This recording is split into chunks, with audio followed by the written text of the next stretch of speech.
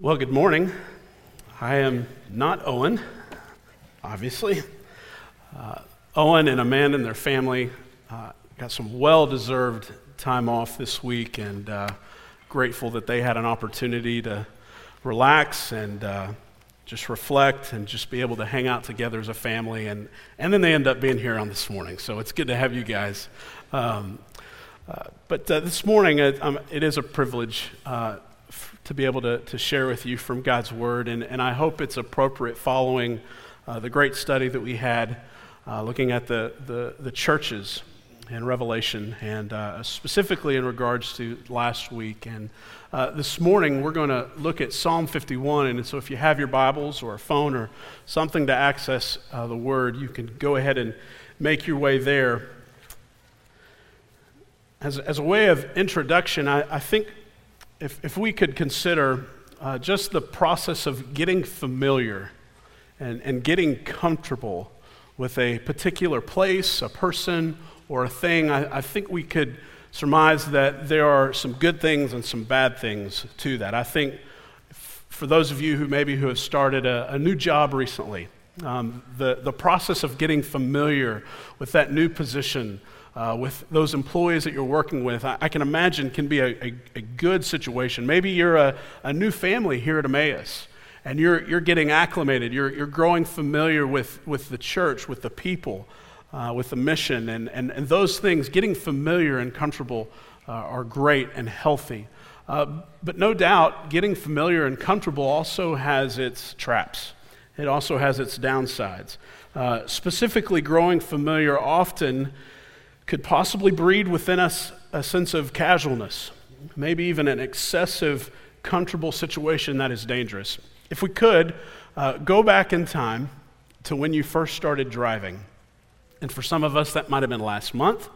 And for some of us, you do the math. It could have been a long time ago. But regardless, try to remember those first days behind the wheel. And I can only assume that at first, everyone starts driving with a healthy fear of the car they are driving as well as the cars around them. We use extreme caution. We probably have both hands on the wheel.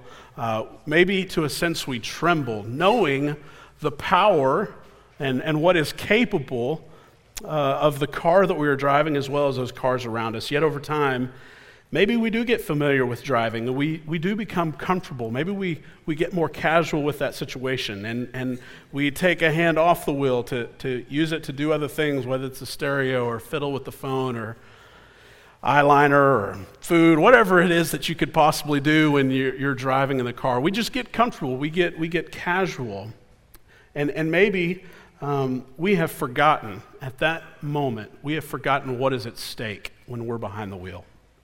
And if we can kind of make the transition to our own relationship with God, I wonder if it's possible for us to confess, for any of us this morning, including myself, have we grown so familiar with God that we too have forgotten what's at stake with Him? Is it possible that a sense of casualness has crept its way into our relationship with Him, that we've grown, if it's possible, familiar with things like grace and forgiveness, that we begin to tolerate particular sins? Maybe we presume that our church attendance or an occasional reading of God's Word somehow is doing God a favor. No doubt this is possible and probable temptation for all of us that we will encounter from time to time. And what we need in this season of life, if we happen to find ourselves there, is a shot of God's mercy to wake us up. That is exactly what we need. And so this morning what we're going to do is look at a familiar person in the Bible, King David, in Psalm 51. And it really was God's mercy that woke David up from his sinful wanderings. And you don't have to turn there, but if you're familiar with the story, you can look at 2 Samuel chapter 11, and you can see how David avoided going to battle with his men. He then was led to lust over Bathsheba, which led to adultery, which led to murder of Bathsheba's husband, Uriah. And the last verse in chapter 11 is very sobering. It says this, it says, "The thing that David had done displeased the Lord." And against that backdrop of bad news, the next verse you see, which is in the next chapter of verse 1, chapter 12, says, "And the Lord sent Nathan to David."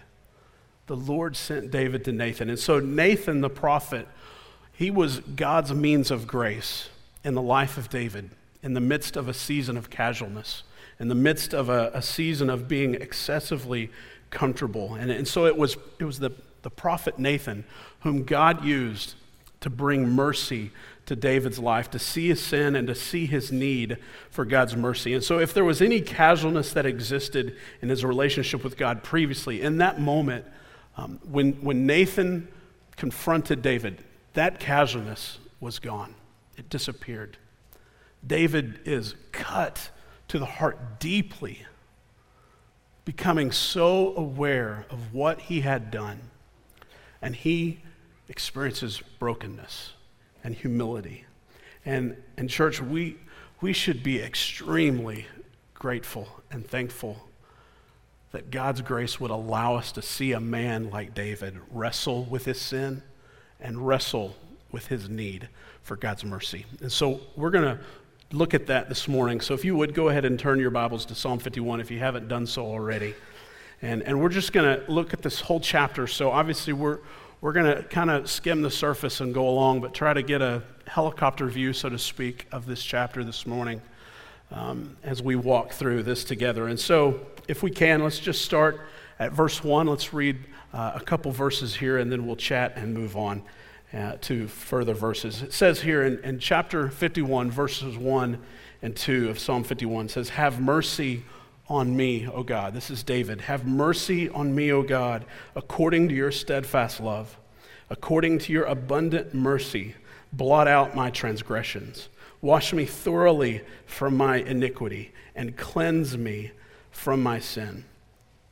And again, what we see in this verse, as well as in the verses that will follow, is how you and I are to wrestle with our ongoing battle with sin in this life, and how we are to wrestle with our need for God's mercy. And so what we see David doing here is boldly recounting the steadfast love and the abundant mercy of God. And the reason why he does that, because he knows, he is convinced that God's mercy and his steadfast love is his only hope.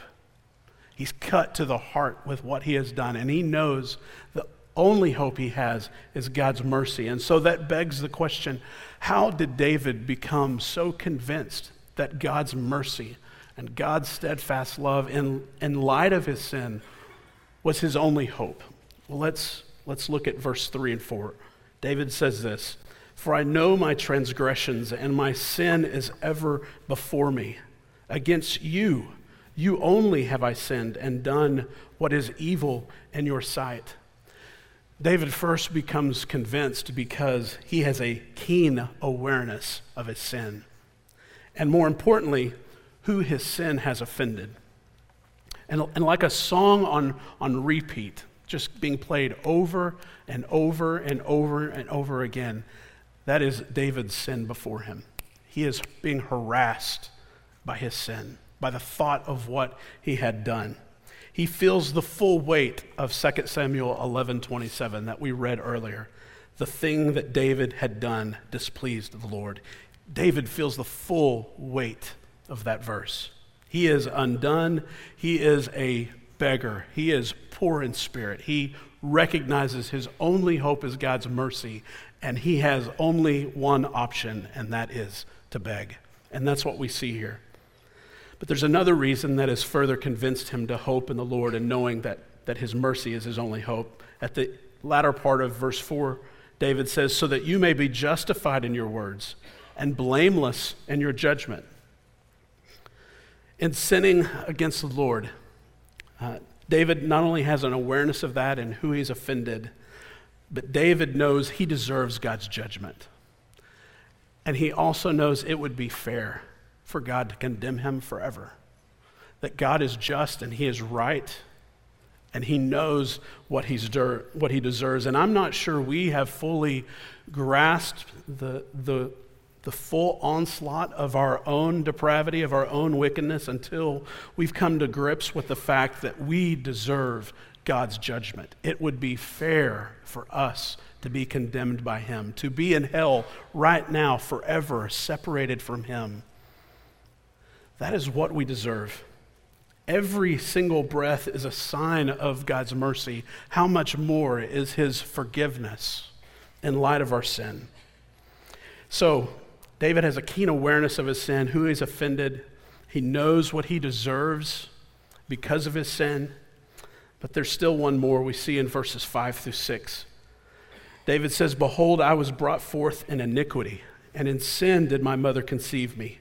Behold, you delight in truth in the inward being, and you teach me wisdom in the secret heart." David knows that his sins aren't the only problem. Those sins are but a symptom of a greater problem. The greater problem is his sinfulness. It's not necessarily just a few things that he had done.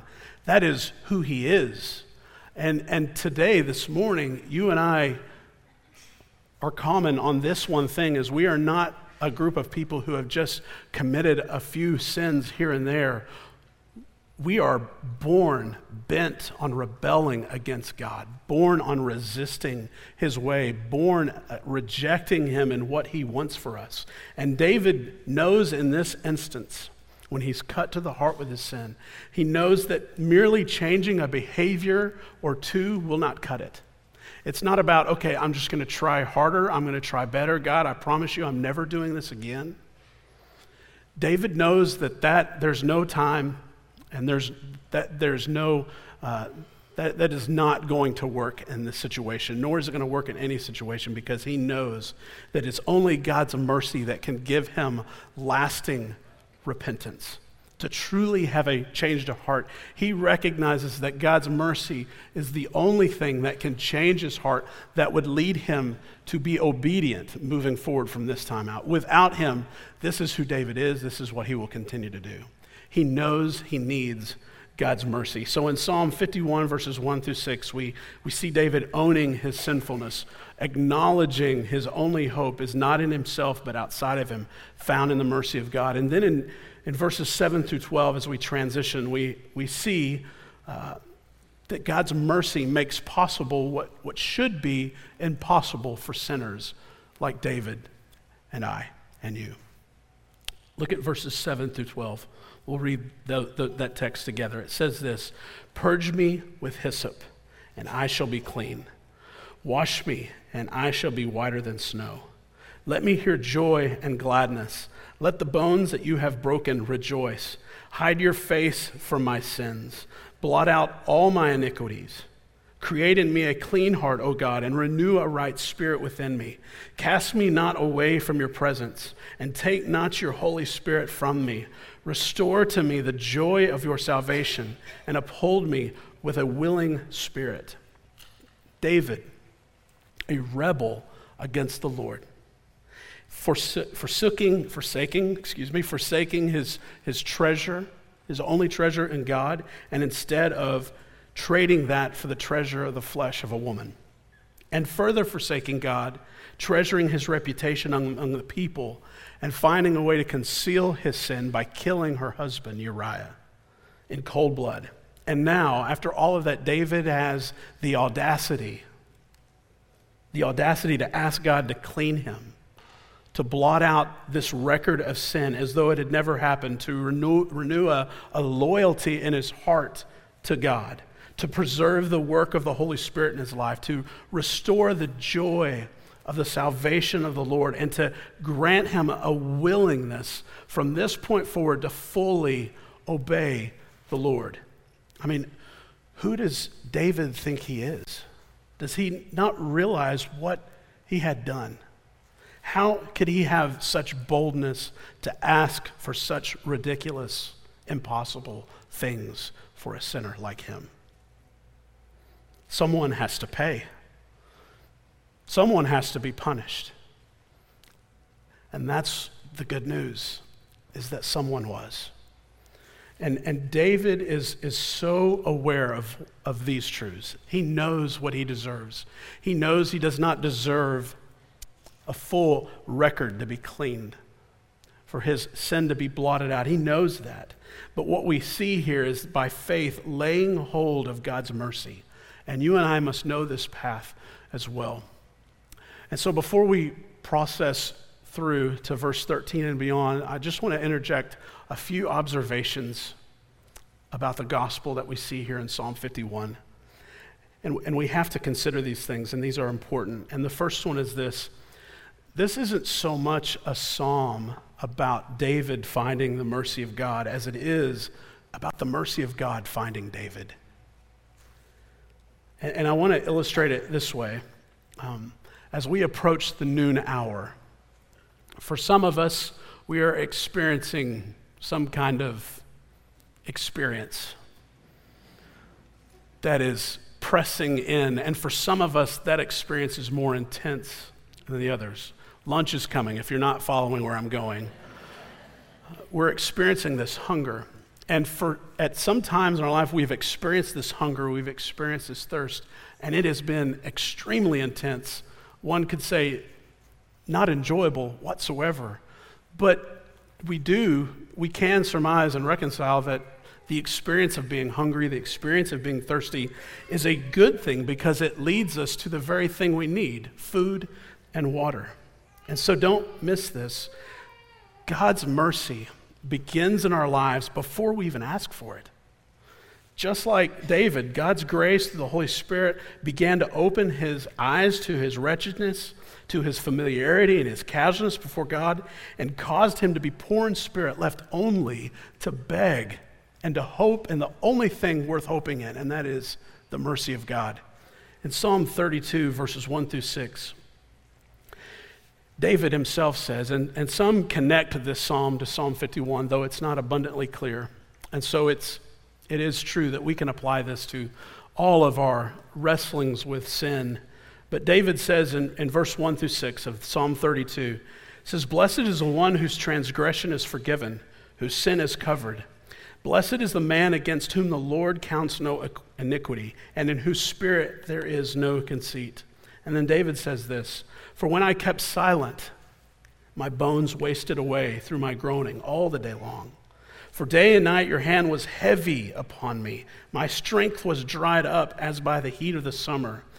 I acknowledged my sin to you, and I did not cover my iniquity. I said, I will confess my transgressions to the Lord, and you forgave the iniquity of my sin." As hunger is the vehicle to our food, our sustenance, so is conviction,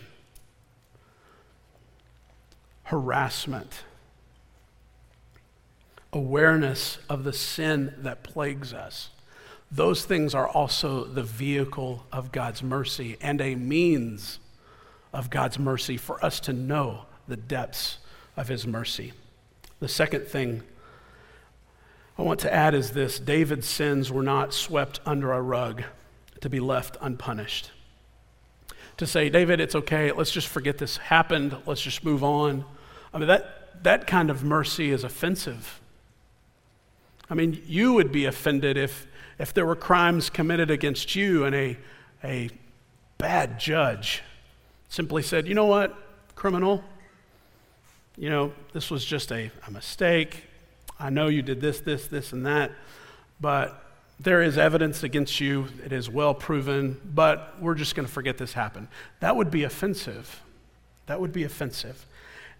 David was irresponsible as a king. He committed lust, murder, adultery. And the question has to be asked, where's the justice? Someone has to pay for these wrongs. And again, they were. God is just, and he does punish sin. He does so by means of the cross of Christ. Only because Christ took David's sins of lust, adultery, and murder, and fully drank the cup of wrath for those sins, can a sinner such as David be so bold and beg and plead for the very things he does not deserve. It says in Romans chapter 3, verse 21 through 26, "But now the righteousness of God has been manifested apart from the law, although the law and the prophets bear witness to it. The righteousness of God through faith in Jesus Christ for all who believe. For there is no distinction, for all have sinned and fall short of the glory of God, and are justified by his grace as a gift, through the redemption that is in Christ Jesus, whom God put forward as a propitiation by his blood to be received by faith. This was to show God's righteousness, because in his divine forbearance he had passed over former sins. And listen to this in 26. It was to show his righteousness at the present time, so that he might be just and the justifier of the one who has faith in Jesus. God justifies, in other words, clears the record of sinful rebels by grace through faith without neglecting his justice, because he pours out that justice on Jesus, his son. All the hate, all the wrath that is deserved for our sin is poured on Christ. And this alone is the grounds for David's hope and the mercy of God in Psalm 51. Nothing more and nothing less. As we close out this psalm, we start to see in verse 13 and 17 what we need to understand about the mercy of God is that it is not a dead end. God's mercy always leads to something else. It's not over. God's mercy leads to other things, and we're going to see that in the rest of the psalm. And the first one we see in verse 13 is that those who are blessed by God's mercy are especially positioned to share God's mercy with others. David says in verse 13, "Then I will teach transgressors your ways, and sinners will return to you." And so in Psalm 51, verses 1 through 12, as we've already seen, David mourning over his rebellion, desperately longing for God's mercy because he knows that is his only hope. And as David comes to grips with the faithfulness of God and his mercy, the wheels start to turn in his head, start to turn in his mind, knowing, as he comes to grips with his sin and knowing his need for God's mercy, realizing he's not the only one who needs God's mercy. There are other individuals who needs God's mercies, and so to teach transgressors and sinners the way of God is simply to warn them of the coming judgment upon all sin and to point to the rescuer in the midst of that judgment. That is Christ, the way, the truth, and the life. And so those who have experienced the crushing blow of sin, who acknowledge the judgment they deserve, yet have been pardoned by God's mercy, they are positioned to help others learn the same. Who is better qualified to help the blind to see than the one who has been blind, but by the mercy of God now sees? Secondly, those who are blessed by God's mercy make their boast in God alone and worship him only. Make their boast in God alone and worship him only. David says in verse 14 and 15, "Deliver me from blood guiltiness." Blood guiltiness, that is taking of blood. Uriah is exactly what happened. He says, "Deliver me from blood guiltiness, O God of my salvation." And then he says this, "And my tongue will sing aloud of your righteousness. O Lord, open my lips, and my mouth will declare your praise." Hitting rock bottom because of an awareness of sin and rebellion against God, yet experiencing the freedom of God's rescuing mercy, should lead one to avoid boasting of any good or of any righteousness of their own. By God's mercy, David knows himself well, and he knows there is nothing in himself worthy of praise. And so he longs to put the spotlight on God. This is what people who have experienced God's mercy should be led to do. And I believe oftentimes, including myself, sometimes I feel like we project ourselves as believers. We project ourselves as better than those who do not know the Lord. When in reality, what we are seeing very clearly this morning, the only difference between us and them is the mercy of God. Not because of anything we have done. We have absolutely nothing to boast in. And so may we humbly ask God to open our lips, as David does, that we may point to Jesus and not to ourselves. Thirdly, those who are blessed by God's mercy know there is nothing that can be done to improve upon the mercy of God, whether it's good deeds or some kind of religious activity. Look what he says in verse 16 and 17. He says, "For you will not delight in sacrifice, or I would give it. You will not be pleased with a burnt offering. The sacrifices of God are a broken spirit, a broken and contrite heart, O God, you will not despise." Once David came face to face with how ugly his heart was. He doesn't even flirt with the temptation to hopefully, somehow, to soothe God's displeasure with him by performing some kind of deed. Or I'm going to try better, I'm going to do better, I'm going to get involved, I'm going to do this now. David knows that there is nothing he can do to soothe the displeasure that we read about in 2 Samuel chapter 11. He knows that that's not possible. And so all he's left to do is to beg, to be humbled and to be broken. And it says here that that's what God wants. His worship of God was wrought with this brokenness, much like the prophet Isaiah that we read about when he says, "Woe is me." God's mercy, it exposes our sinful hearts so well that in humility we become convinced that God doesn't want our religious show. He just wants our heart. He just wants our heart. Finally, the fourth thing we see in verse 18 and 19, those who are blessed by God's mercy have a renewed concern for the people of God. He says, "Do good to Zion in your good pleasure. Build up the walls of Jerusalem. Then you will delight in right sacrifices, in burnt offerings and whole burnt offerings. Then bulls will be offered on your altar." Yes, David is the king of Israel, but he knows he is first a fellow worshiper of God. He rightly desires that God's people would be blessed by him because he sees a significant connection between his own spiritual health to the spiritual health of the people of God. The ESV Study Bible's commentary on this verse says this: each member, speaking of you and I here at Emmaus, each member is linked to others in a web of relationships, and together they share in the life of God as it pulses through the whole body. Thus, each member contributes to or else detracts from the health of the whole. You and I are connected to one another. And if we are casual with one another, the church, then maybe we are casual with the Lord. And if we are casual with the Lord, then no doubt we will be casual with the people of God. Bottom line is, we need each other. Church, we need each other in this life in our wrestlings with sin and with our own depravity, knowing that our spiritual health, yes, hinges on the mercy of God, but by God's means of grace in our life, he involves other people in our life so that we'll be encouraged and nourished, and we are to reciprocate that with others here at Emmaus. So we must be concerned with one another just as David has. And so in conclusion, we have to ask ourselves some hard questions, and that is, have we become so casual with God that we've lost a sense of awe of him, his holiness, or even his great act of mercy through the work of Jesus?